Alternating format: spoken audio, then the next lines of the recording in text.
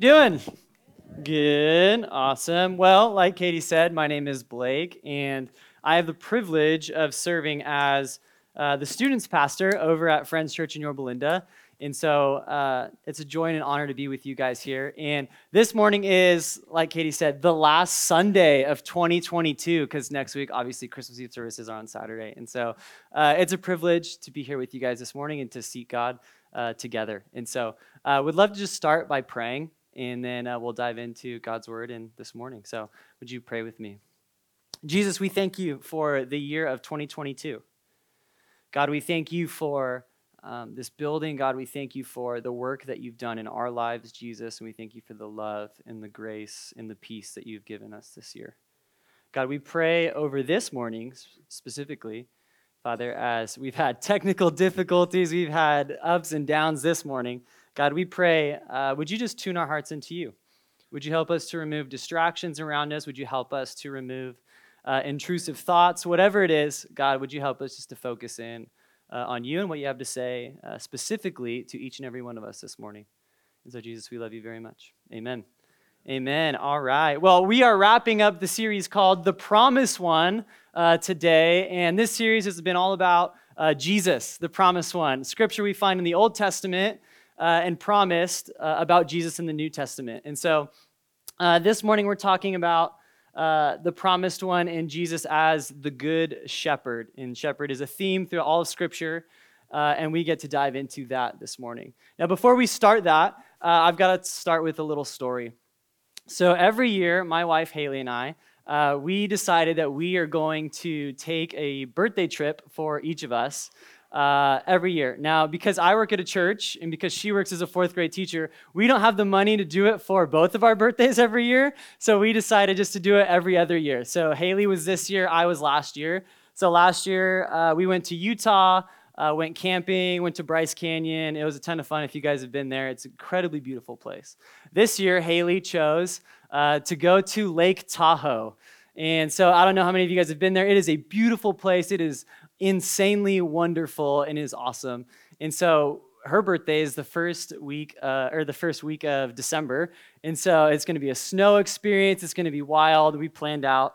And so we were locking in. We were planning for this trip months in advance. We were like, we're going to buy the proper snow gear. We're going to make sure that we have a great hotel to stay in, that we've got snowmobiling, fun things to do while we're up there for her birthday to celebrate her. And so we were locked in on that thing months in advance, ready to go, super stoked to go to Lake Tahoe to celebrate her birthday. Now, to get to Lake Tahoe, how many of us have actually been there before?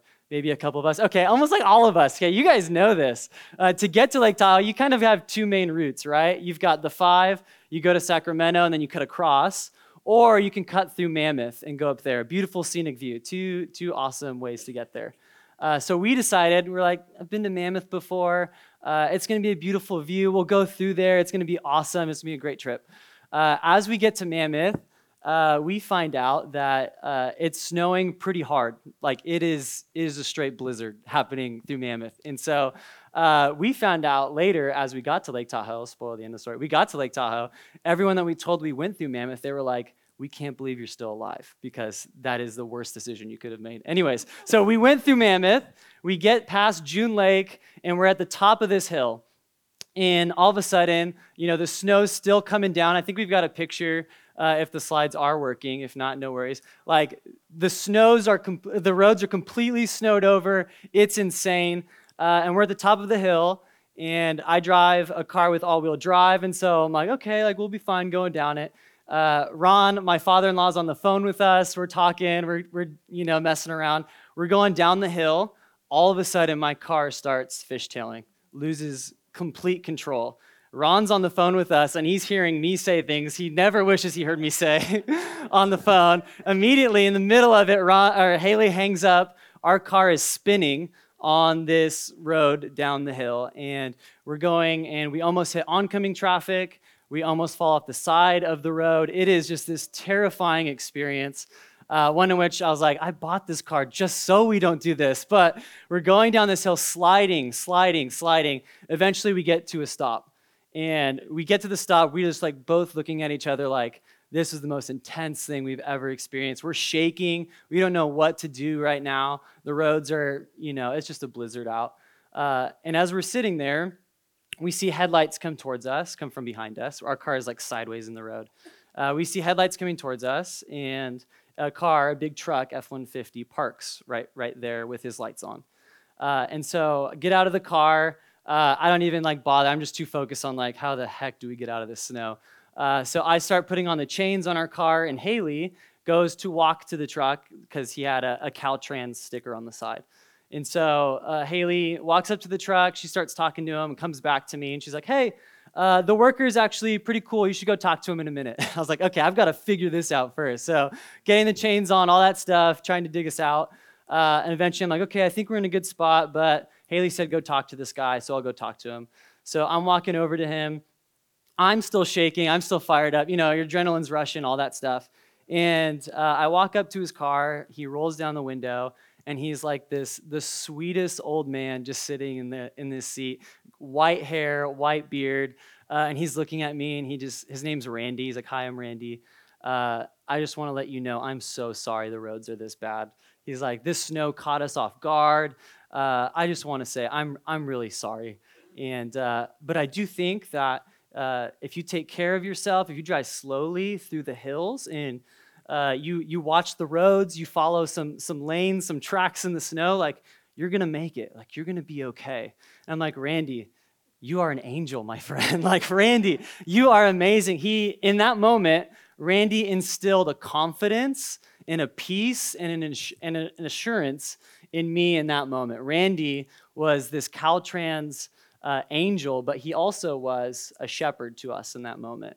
You see, as a Caltrans worker, their job is to sort of shepherd the roads, right? Their job is to shepherd the people going through these places, through these areas.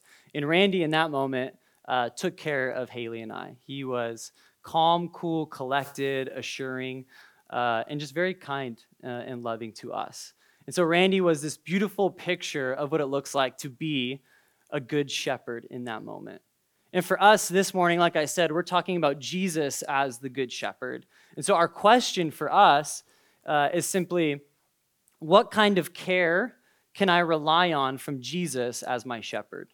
What kind of care, if Randy can care for us that good, what kind of care can we rely on from Jesus as our good shepherd? And so this morning, we are going through a few passages from a book of the Bible we don't usually go through because there are crazy stories in there, most of which are not appropriate to say language in church, but we are going through the book of Ezekiel. And so if you've got a Bible, please open it up to Ezekiel chapter 34. We'll be in verse 10 for the moment. Ezekiel chapter 34. I'll give you 1 second to turn there.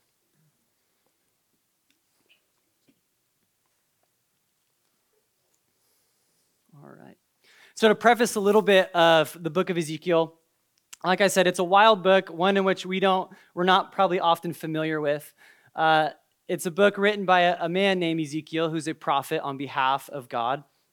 And in particular, the unique thing about this book is that it's written at two different points in Israel or Judah's history. The first half of the book is written before this nation of Israel was conquered by a neighboring nation in Babylon. And the end of the book is written after that happens. So you kind of get the before and after picture. And for us this morning, we are in the after. We are after Israel has been captured by Babylon. And God in this passage, just to preface a little bit, God in this passage is essentially explaining a little of his frustrations with the nation of Israel, a little of his frustrations with their leadership and really their shepherds. So this is a summary passage or a verse. It says this: "This is what the sovereign Lord says, I am against the shepherds and will hold them accountable for my flock. I will remove them from tending the flock so that the shepherds can no longer feed themselves. I will rescue my flock from their mouths, and it will no longer be food for them." Now, in essence, what we're getting at here is that God is telling them, hey, your leaders, your shepherds, your kings are no longer going to be in charge of you. See, over the last few hundred years, Israel's had some really bad shepherds as their kings. They've had some people who have worshiped idols, who have done divination, who have committed child sacrifice, amongst other things, horrible things, evil things in the eyes of God.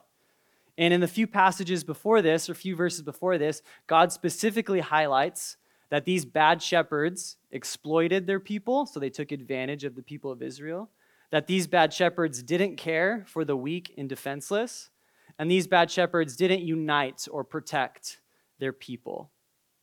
And so God, in essence, in verse 10, is telling us, you guys, your leadership is no longer going to be in charge of you. You've had some pretty bad leaders. You've had some pretty bad shepherds leading over you. Now, as I was reading this passage, there was a news story recently that came to my mind that kind of, I think, highlights this a little bit for us. There's a story recently about a well-known lawyer, maybe some of us have heard, who was just recently sentenced to 14 years in prison for what amounts to being a bad shepherd. He extorted his clients. He took advantage of them. He stole millions of dollars from them. In essence, I believe the courts found that he stole over $8 million from his clients. Horrible things that have happened. And I think for us, we can imagine what would it look like if you trusted someone to protect you, to take care of your best interests, you specifically paying them money, and for them to essentially stab you in the back. That is the picture that we get of these bad shepherds in Israel's history. These people taking advantage, or these kings, these leaders taking advantage of their people. Now, I imagine for us today that while some of us might not have been backstabbed by a lawyer, like in this instance, in this circumstance, many of us have in fact been victims of a bad shepherd in the past. Whether that be in the worlds of maybe law, healthcare, business, or maybe even the spiritual world of the church, chances are you've trusted someone with something important, like your livelihood, your finances, your spirituality, or maybe even your friendship. And they rewarded that trust by instead giving you heartache, devastation, pain, maybe even scars. And before we go any further, I think I have to highlight, we have a responsibility here to say that there's been a lot of wrong done in the name of Jesus by what God would call bad shepherds. There have been moral, financial scandals. There have been even physical, emotional, and spiritual abuse perpetrated by bad shepherds. And I don't think we should ignore that in this moment. And for what it's worth for you guys, for those of you who have unfortunately suffered from being victims of that, as a pastor, I feel the responsibility first and foremost to tell you I'm sorry that you've gone through that you've experienced that. That is not what God has intended from good shepherds to lead over you. Now, as we read this passage, a passage that deals with something that is possibly for us pretty personal, something that we could have experienced on our own, I think it's important for us not to lose sight of what's also happening here. You see, in this passage, God sees the bad shepherds. He sees what they've done. He sees the evil that they have committed, and he's going to do something about it. He's going to do something about it. And for those of us here today who've actually experienced a bad shepherd in our own lives, I want you to know today, this morning, that God sees you, that God loves you, and that God is doing something about it and has done something about it. And so for us, he promises to be the good shepherd, someone that we can always lean on, trust, and never have to worry about taking advantage of us. And so God essentially lays out what this looks like for him as the good shepherd. So further in Ezekiel 34, verses 11 through 16, God spells that out for the people of Israel. He says this, "For this is what the sovereign Lord says, I myself will search for my sheep and look after them. As a shepherd looks after his scattered flock when he's with them, so will I look after my sheep. I will rescue them from all the places where they were scattered on a day of clouds and darkness. I will bring them out from the nations and gather them from the countries, and I will bring them into their own land. I will pasture them on the mountains of Israel, in the ravines and in all the settlements in the land. I will tend them in a good pasture. And the mountain heights of Israel will be their grazing land. There they will lie down in a good grazing land, and there they will feed in a rich pasture on the mountains. I myself will tend my sheep and have them lie down, declares the sovereign Lord. I will search for the lost and bring back the strays. I will bind up the injured and strengthen the weak, but the sleek and the strong I will destroy. I will shepherd the flock with justice. And I think three things from this passage that we can take from it for us, or three things about God, three truths about him, are this. Number one, that God protects his flock. God promises to protect his people. Number two, that God provides for his flock. God will provide for his people. And number three, God will unite his people. And before we go further, I think this is an important passage for us to understand in the context of the Old Testament. If you're like me, you've probably had some sort of characteristic of God in the Old Testament as maybe being angry, maybe being a little violent or frustrated. And then when you look at the God of the New Testament, at least in my eyes growing up, I was like, oh yeah, God got a new brand manager. God got Jesus. God changed who he was. Like, that is the new God. The God of the Old Testament is so different from God. And I think this is one of the beautiful passages for us that highlight his tender love, his care, and his protection for his people. And it highlights for us that God is the same yesterday, today, and forever. And so what we read next is that consistency from the Old Testament to the New Testament. God promises in the next two verses in Ezekiel 23 and 24 to send a messianic shepherd, to send Jesus. He says, I will save my flock and they will no longer be plundered. I will judge between one sheep and another. I will place over them one shepherd, my servant David, and he will tend them. He will tend them and be their shepherd. I, the Lord, will be their God, and my servant David will be prince among them. I, the Lord, have spoken. And God promises us here that he himself, God in the flesh, in the blood, will come through Jesus to be this good shepherd that he just described.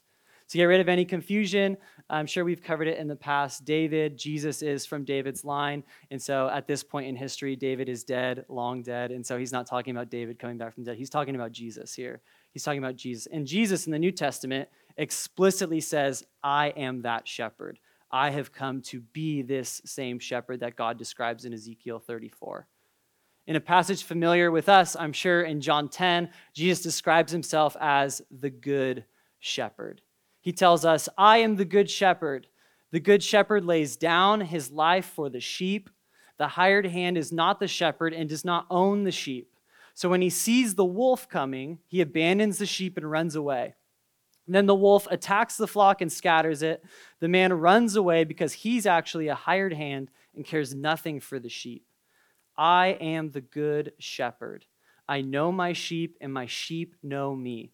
Just as the Father knows me and I know the Father, and I lay down my life for the sheep. I have other sheep that are not in this pen. I must bring them in as well. They too will listen to my voice, and there shall be one flock and one shepherd. And ultimately what we get from this is that Jesus is telling us he is the fulfilled promise of this perfect shepherd from Ezekiel 34. He is the fulfilled promise of the good and perfect shepherd. He is unlike the bad shepherds that Israel had experienced in the past. And if we compare Jesus as this good shepherd with the bad shepherds from Israel, maybe even the bad shepherds we've experienced in our own lives, we see a stark contrast. We see that Jesus, much like God said he would, protects, not exploits. See, he tells us that when trouble comes our way, when the enemy comes to steal, kill, and destroy, he will protect us. He is committed to protecting us. He's not like a hired hand. He's not like a field worker coming in and not caring for the sheep. He is dedicated to us. He will not abandon us. He will not leave us. He will not exploit us in our times of need. Instead, he will protect us. Jesus, number two, provides for the weak and defenseless, not deflects responsibility. In this metaphor, we are the sheep, right? And to put it simply, sheep don't often have the full permission to do everything they want. They are under control of their shepherd. And this, Jesus is telling us, I will provide for you. Jesus promises to take care of us, to provide for us, and not ignore or deflect that responsibility to others like a bad shepherd would. And number 3, Jesus tells us that he will unite his people through love, not ignite hatred of others. Jesus tells us in this passage that he's got other sheep not in this pen. And he's talking to the Jewish leaders at this time. And what he's saying is all people are going to be welcomed under me in my love. I am going to unite people through myself. Jesus, God in the flesh, is going to unite people through his love. And he's died for us to do that. And so with this truth, I think there's really 2 significant ways I think we can look to apply that to our lives this week. Number 1, I think we can allow it to challenge our experiences and our beliefs, particularly in regards to the circumstances of where we've had a bad shepherd in our own life. As we talked about a little bit earlier, there's a good chance many of us have actually experienced a bad shepherd. Someone that we trusted as an authority or as a leader, someone who in turn hurt us and left us with scars. And maybe the devastation that came from that has left us with a little bit of skepticism or doubt as to God being a good shepherd, as to God being what can he actually do to love me as the good shepherd. And my hope and my prayer for those of you who have experienced that is that you would find the courage to speak honestly with Jesus about those experiences that you've gone through, that you would lay those before him and let him know where you've been hurt, how you've been taken advantage of, how you've maybe been exploited or unprotected, whatever that has looked like, that you would have the courage to let God know that. One of the most beautiful things I think about in the Bible is the raw honesty of people with God who go before him and say, God, this is exactly how I'm feeling. This is exactly what I've experienced. God, this is it. This is everything. And through that time, God turns around and he shows them who his true character is. He shows them his qualities, his love, his grace, and his peace.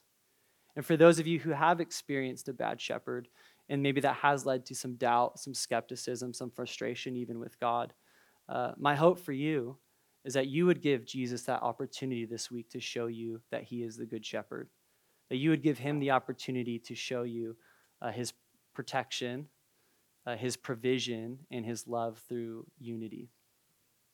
Number 2, I think the second way we can apply that to our lives this week, this truth, is that we would emulate Jesus' example of being a good shepherd.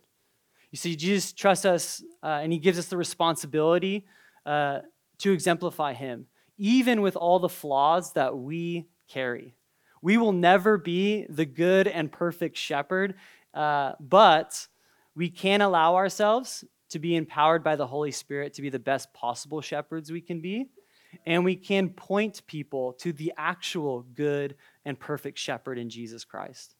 Working as a youth pastor over the last 8 to 9 years, I've been blessed to have a front row seat to see hundreds of leaders lead junior high and high school students. And I can tell you without a doubt, the very best leaders we've had come through our doors, whether they've been old, whether they've been young, whether they've been new, whatever it's looked like, the very best ones have been the leaders who've actually said, hey, God, would you just use me to love on these students? And these leaders show their shepherding qualities through the same way God has.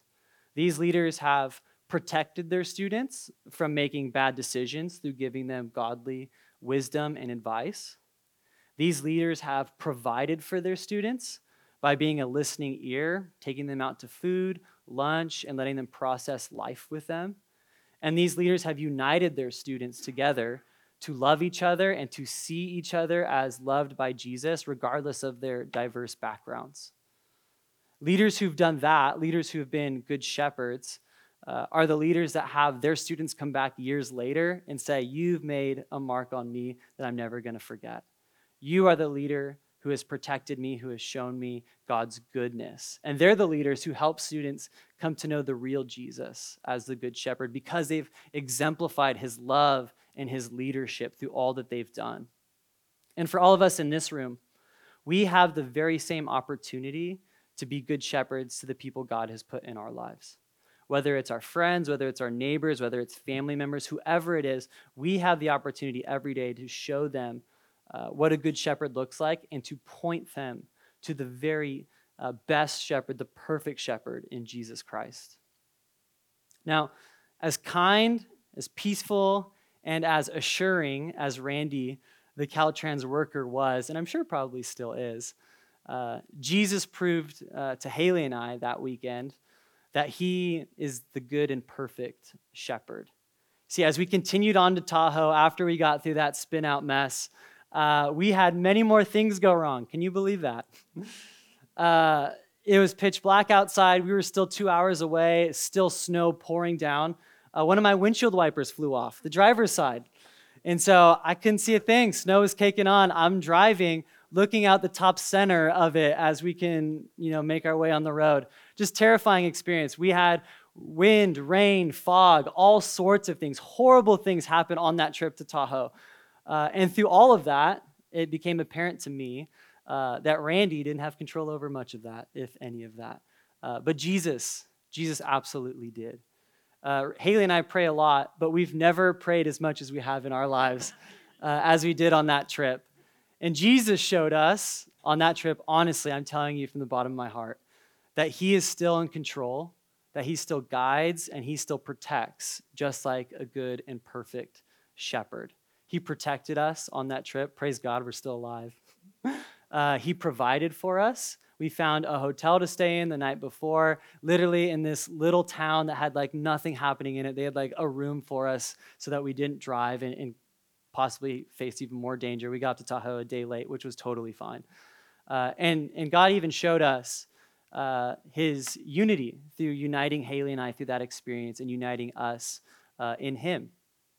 And so this morning, I hope for us, as we think about Jesus as the good and perfect shepherd, that we would come to trust that he is who he says he is and that he'll do what he says he'll do, that he'll provide for us, that he'll protect us, and that he'll unite us in his love. Now, like we said at the top, the imagery of being a shepherd is all throughout the Bible. It's a way they describe God. It's the way they describe Jesus here. And there's a lot of really great passages of Scripture that highlight that in God.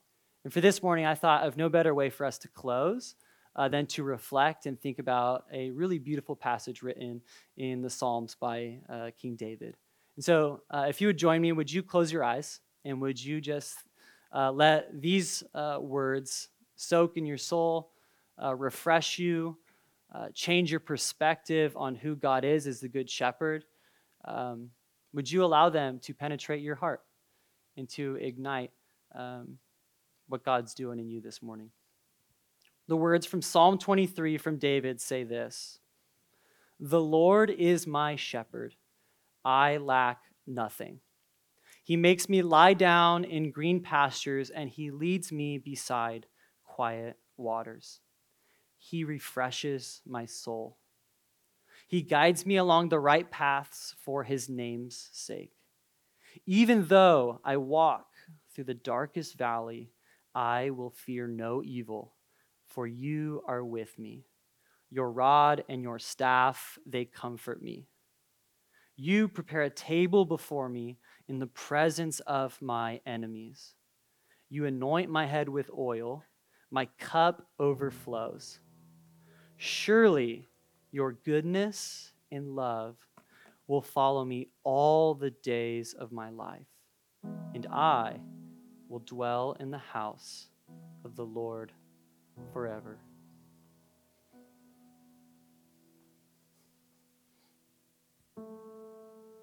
Jesus is a good shepherd. And thank you, Blake, for that great reminder. As we go into 2023, I think it's important for us to look back at 2022. And 10 months ago, I was sitting with the Lord in light of this passage and this message and realizing where we were going to go and kind of knowing a little bit of what God put on Blake's heart to share with us. And thinking, okay, as we kind of come to the end of this year and into Christmas services next week, how important it is for us to look back in the last 10 months. 10 months ago, I put a few notes down here of what God's done in our church. 10 months ago, most of us in this room didn't even know who each other were. Maybe 20 of us did. 10 months ago, most of us weren't in community. And now as we look around, not only do we see an amazing church here, but we see people who are in community building that. 10 months ago, we had a set up and tear down team. And whether it was hot or in the cold, we were doing it.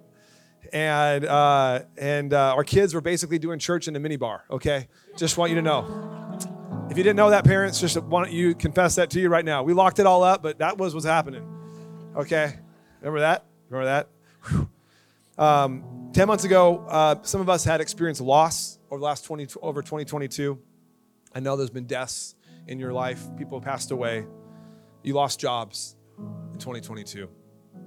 But in 2022, you've also experienced life as well. Some of us got married.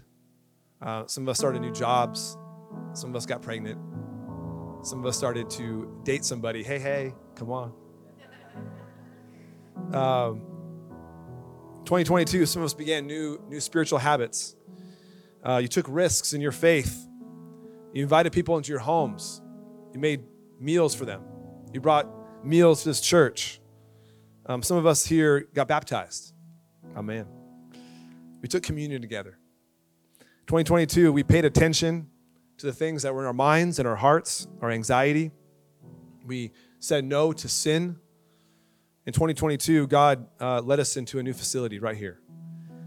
He gave us kids' rooms and not a minibar. We got 40 kids in our kids' ministry now, which is awesome. Today, they're actually celebrating Jesus' birthday, having a birthday for Jesus.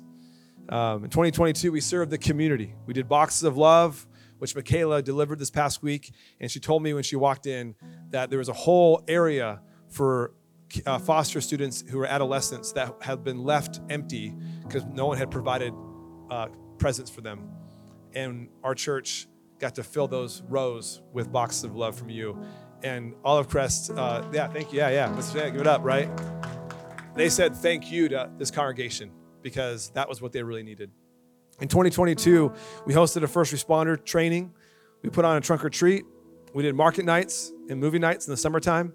We encouraged a church planner and his wife, and we helped East Brew. Remember that when they got broken into, and we gave to help recover kind of what was lost and redo their building. This church did a lot in 2022. Incredible.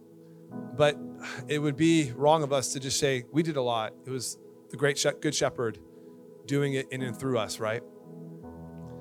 Now the question I have for us as we close and worship the Lord is this. How about in the next 10 months? How about in the next 10 months? What are we going to see? What are we going to see God do?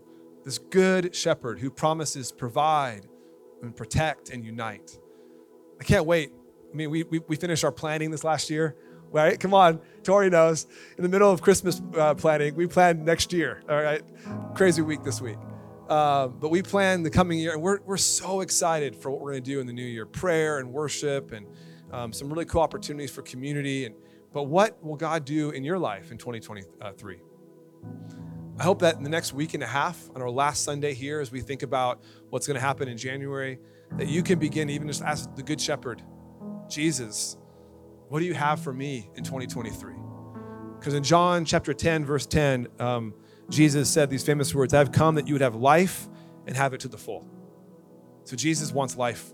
What does that look like? And then as Blake mentioned, that part of the sheep, they hear his voice. You can hear Jesus' voice. If you know him, you know his voice. So what is he saying to you as we go into 2023? What does he want for you? What does that look like? I pray as a flawed shepherd that you'll take time over the next couple weeks to ask Jesus that. Jesus, what do you want from me in 2023? We're asking that on behalf of each other as a church. Jesus, take us into 2023 with great faith. I want you to know how excited I am for this church. I'm so thankful that God brought each one of you. I can't say this enough, but we love you, and you are not here for a coincidence. It is a reason and a purpose that God has brought you here, and we love this church. This is an awesome place, and so thank you. Thank you for all this meant for 2022. What a great year, and let me close us in prayer, and we'll stand and just worship Jesus for the God that he is. Would you stand with me? Lord,